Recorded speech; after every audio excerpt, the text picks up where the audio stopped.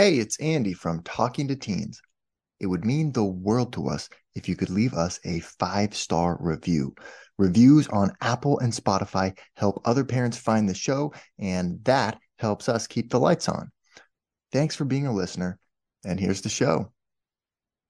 You're listening to Talking to Teens, where we speak with leading experts from a variety of disciplines about the art and science of parenting teenagers. I'm your host, Andy Earle.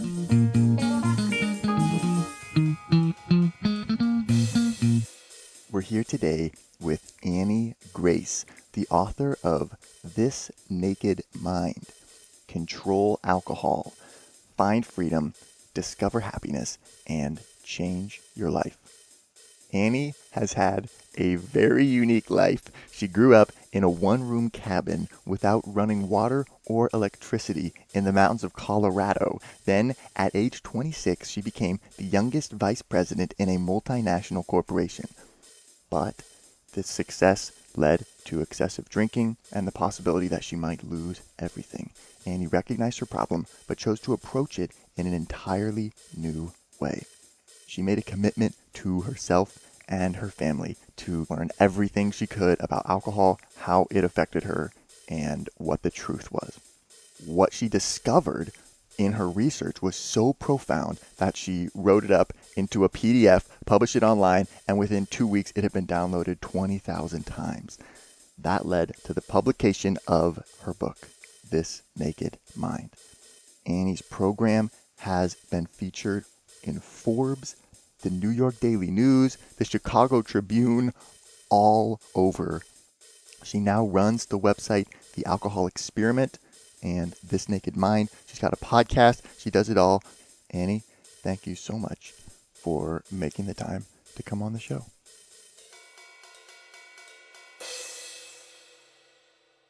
A good place to start usually is just who you are and how you came to be kind of doing all of this, writing this book, your podcast, your websites, apps that you're building, and everything that you're doing. Awesome. Well, thanks for having me, Andy. I appreciate it. It's really fun to be here. So my journey was actually, it started very personally. I was 25 years old and I kind of had, taken alcohol, left it, like it wasn't a big deal in my life at all. And I got married and we moved to New York City. And although I could, I'd not really been drunk very many times. I hadn't really drank much in college. I was kind of, and in college, it's so interesting because it's depending who you're hanging out with, really. Like it's so influential what you're doing. And so I just happened to fall into a crowd of people that weren't really drinking that much. So I wasn't really drinking that much. And then we moved to New York City. And I remember my first day on the job there. I was working for a huge bank. And they're like, we're going to take you out for happy hour. And so we went out for happy hour and I was like, well, what am I going to order? I don't even know. I was like, but I've watched Sex and the City, so I'll order a Cosmo. And that's a good idea, which is not really what they drink in New York City, even back then. And it was very awkward and funny, but it ended up that it cost $25. And this is like in 2006. And I was like, oh my gosh, that's ridiculous. I'm not going to spend my money drinking. So I just stopped going to happy hour. Yeah. Then I got promoted a few times. I was working at a different company. We'd been there a little while. And my boss was like, hey, like, why aren't you coming to happy hour? I was like, oh, I don't really drink. And he's like, no, that's not what it's about. Like, it's really about the networking and the showcasing your ideas. So you need to show up. Yeah. And I was like, okay. So I had this method and I was like, all right, I'm going to drink a glass of wine, a glass of water, and a glass of wine, and a glass of water. So I never get too tipsy. And sometimes I would even go back like fully aware, feel like I was getting too tipsy, and I go into the bathroom to throw up the glass of wine just so I could drink another one so I could keep my tolerance going. Like it was so important for me to be with all these, older executives and just be part of this whole thing that I was like, okay, I'm going to, be really methodical about this. But alcohol does what alcohol does. And over the next decade, drinking at work started to be drinking at home. And fast forward, I was very successful in my career. I was now global head of marketing in charge of 28 countries, flying around the world all the time, visiting up to 20 countries a year. And I was drinking close to 2 bottles of wine a night and being on these international first class flights, like what time I would leave New York City at like, 8 p.m., but then I would land in London at like 6 a.m., but it was really 2 a.m. So I was like, well, I'll just have another drink in the lounge where I go shower before I go into the office. And it's just like everything started getting blurred. So I did what most people would do, is I was like, all right, this isn't fun anymore. I'm going to just drink less. And I didn't find it easy. I actually found that very much like, all the science shows you now about going on a diet. If you go on a diet, you actually gain more weight. Like that's for most people, the majority of people. Yet for me, that's what it was like. It was like I was going on this alcohol diet, which ultimately over the years had me drinking more and just not have peace around it. I talk about it in my book about cognitive dissonance, like both this desire, like I want to pick up a drink because it's going to relax me. And I don't want to pick up a drink because I promised myself I wasn't going to. Yeah. And, we talk so much about like how much external conflict hurts. Like if you just see somebody fighting, it hurts, or see it on TV, your like heart rate can go up. But we don't talk about this internal war and how much that can affect your well-being, because you're just always fighting with yourself. And that's where I was. And then something really radical happened to me. In hindsight, it didn't feel radical at the time, but I was coming home from Heathrow in London. I was flying back to the States. I was coming back to my husband and my 2 little boys. And I was just so hungover. And I'd had a few drinks that morning in the hotel bar. I'd actually asked for a mimosa because that was totally kosher to drink first thing in the morning. But she's like, totally right. Yeah, it's fine. Mimosas. Bloody Mary or a mimosa, you're not an alcoholic. Exactly. Yeah. It's like one of those invisible lines that somehow we've convinced ourselves of. But the waitress, she's like, oh, I'm not going to open the whole bottle of champagne because it will go flat. And she's like, unless you're planning to drink the whole thing. And I was like, oh, no, never, no. So I was like, okay, fine. And she's like, but I could make you a screwdriver, which is basically vodka and orange juice. And that was another one of those lines. Like, I hadn't drank hard alcohol first thing in the morning, right. But I was like, okay, yes. And so I had 2 of those. And I was sitting in the airport just feeling like, what am I doing? Like what is happening? And feeling really hopeless, because feeling like all these rules I tried to put in place, it wasn't working. And it was actually seeming to make things worse and definitely making my internal fight worse. And so I had this moment of like, why is it different? And all of a sudden this question came, it's like, why is it that I used to be able to take or leave it? And now it feels like it's so important to relax or to have a good time or to go on a sales call or to, do any of these things. What changed? And so that question, I was like, you know what? I'm going to get off this crazy roller coaster of making and breaking rules to myself. And I'm just going to answer that question. And I was like, I'm going to let it be as long as it takes, but I'm going to stop trying to stop drinking. I'm going to stop trying to cut back. I'm just going to drink what I want, but I am going to promise myself 2 things. Number 1 is that I'm going to have total compassion for myself, because this beating myself up continuously is not working. It is not the solution, and it's just making it worse. And number 2, I am going to find out why. I'm going to understand this at least. And so I started just really, something close to your heart, Andy, would be I just started to dive into the science, and I made a list of all of the reasons that I drank. And then I asked my friends all the reasons that they drink. And I had this huge list, and I just started going through them one by one. Like, okay, I drank to relieve stress. Is it true? Is that what it does in the body? I drink to loosen up or combat social anxiety. Is it true? Is that really the outcome of alcohol? I drink to have a good time. Is it true? Is that really, the outcome? And over, like, what the science says is like, wow, no, and really no. And actually it makes that worse. Like your happiness levels, your well-being levels, no, alcohol really negatively impacts those, but you don't see it in the short term, right? And so I started to see all this stuff, and it was probably close to a year later that I just told my husband, I was like, you know what, if you want to drink with me again, tonight's the night, because I think I'm done drinking after tonight. And he was like, what? Who are you? Like, yeah, I just don't see the point anymore. And so we split a bottle of wine, and that was really it. Like I was like, like I say I drink as much as I want, whenever I want. I just haven't wanted to have a drink in, almost 6 years now. And it's from that place. And since then I've now realized that actually why this is so successful. And now, I've written 2 books about it and all this sorts of stuff is like, because positive emotion. A researcher at Stanford just this year, BJ Fogg, he's doing research on like what correlates with habit change. And he found out pretty much definitively that it's not time. It's not the 60 days or the 21 days or any of that stuff. It's actually emotion. So my emotion about this change in my life was like, don't need that. Don't want it. Better off without it. Good for me. Yeah. Whereas usually when somebody's looking to make a change in their relationship with alcohol, it's like, oh, poor me, this sucks. Like, oh, I guess I'm gonna have to limit myself. I can only have one tonight, and yeah, right, right, right. It's like the coveted thing that you're not letting yourself have up there. totally. Yeah. So that kind of sets you up for failure. It really does. And of course I didn't know that at the time. I mean, I've been trying that way for many years and it hadn't worked. And so it has been really different for me. In fact, I have a group of 5 college friends and one of them had gotten sober years before. And when I stopped drinking, another one of our friends came up and she's like, it's so different with the two of you. Like I don't feel bad drinking around you. I don't feel guilty for it. Like, why is it so different? And I was like, well, because I don't feel sorry for myself, because I'm not triggered by your drinking. I'm not worried about it. I don't have to project that on you. Like, it's not a big deal. Right. You're not like gazing with longing at the drink in her hand as she like takes a sip of it. Yeah, exactly. And it's funny too. I think it's more like, you know, becoming a vegan or something where you're like, yeah, I really want to do this. And so I'm not going to be drooling over your hamburger if I'm deciding not to eat meat. Right. Right. But usually people don't want to do it. They don't want to make that choice. They feel like they have to because of a series of unfortunate events. Yeah. And then the whole mentality is different. So anyway, I had all of this research and I just kind of put it into a PDF and I shared it in a few places and I didn't even know, it was very dirty, very, full of typos, but I was like, other people need this. And so I shared it in a few places and 20,000 people downloaded it in 2 weeks. And yeah, it was crazy. I started getting letters all over the world like, oh my gosh, this is what was missing. This is what I need to do. This is amazing. And so somebody said, hey, you should really make this a book.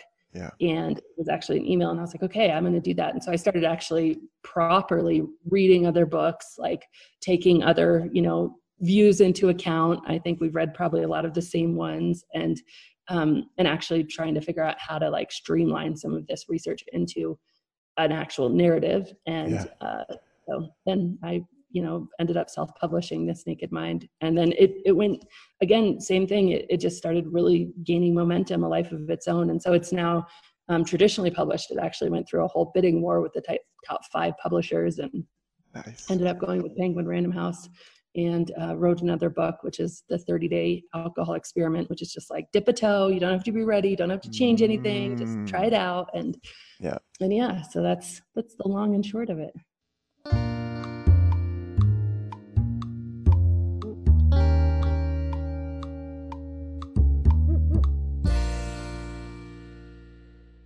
What about the idea that alcohol is an acquired taste?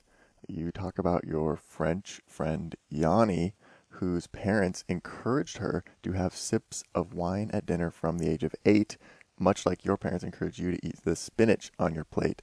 And, they kept encouraging her, hey, I know you don't like it now, but, one day you will. Just keep trying it. And now she does. So they were right, right? Yeah, no, she loves to drink. And it's interesting, like, if you think of an acquired taste, first of all, if most of us think, and I've surveyed so many people about this, but if you think back to your first drink, most people will be like, oh yeah, I remember spitting it out. I remember not liking it. I remember choking it down just to fit in. Yeah. Now, there's some exceptions. I had a friend, she literally had Malibu and Coke, and that was her first drink. And so it was like perfectly fine because it was clearly just loaded with sugar. And so she couldn't even taste the alcohol. But also alcohol itself, like ethanol, like the thing that makes alcohol alcoholic, tastes horrible. Like you couldn't even probably get it down without puking. You'd have an instant gag reflex. And why you'd have an instant gag reflex is because your body would say, that's poison, get that out of my system immediately. So we have to dumb it down with all of this stuff. We have to make sure our beers only are like, 3 to 8% alcohol because otherwise we couldn't physically ingest it. Right. And even beer though, to a child doesn't taste good. Even wine to a child doesn't taste good. And I think one way to look at this acquired taste is like, it's a little bit of an immunity to the taste. It's your body saying, okay, we're doing this anyway, so I'm going to make it less painful for you. So my brother, he has a goat farm and I pull up to we visit him just a few weeks ago and we pull up in there and we're like, whoa, here we are. It's so intense, the smell. Yeah. And he and his family, they don't even notice it. Like they've acquired the taste for goat shit. honest with you. Like there's not even they don't notice that they're surrounded by goats. Yeah, right. But for us, It's very noticeable. Yeah, right. yeah. Probably from miles away coming down the road. It's aware of that. Yeah, yeah. It's so true. We do that with so many things. I think that the human body is very good at habituating to things. And so, yeah, I think that's just such a good point, and it's so true. And it's something I hadn't really thought about too, but this is something, that's happening, I think, during the teenage years. People are having their first experiences with alcohol. And if this is your mentality that it's an acquired taste and it's probably not going to taste that good at first, but you should just muscle it down and, be cool because, eventually you'll like it and grown-ups do, and you see it as that way, then it's like you want to quickly acquire it as fast as possible so you can be like the adults and be like the cool people who seem to be drinking it so effortlessly.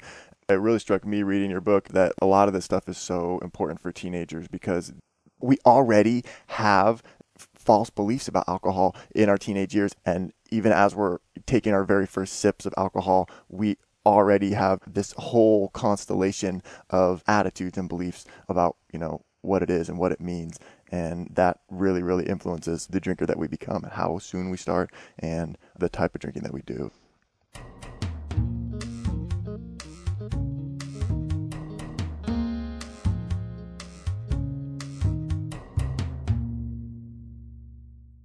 One of the first things that you touch on is this idea of the physical flaw theory. So what is that, and why is that a problem even for people who don't view themselves as alcoholics? So, a lot of our programming, the things that we believe without even realizing we believe them, has just come by default around alcohol. So one of those things is that there's a subset of the population that are alcoholics. And if you're not an alcoholic, then you don't necessarily need to worry about your drinking. Right. And if you are an alcoholic, it's probably genetic. It's probably an addictive personality. There's probably some sort of physical flaw in your makeup that makes you this type of person that can't drink responsibly.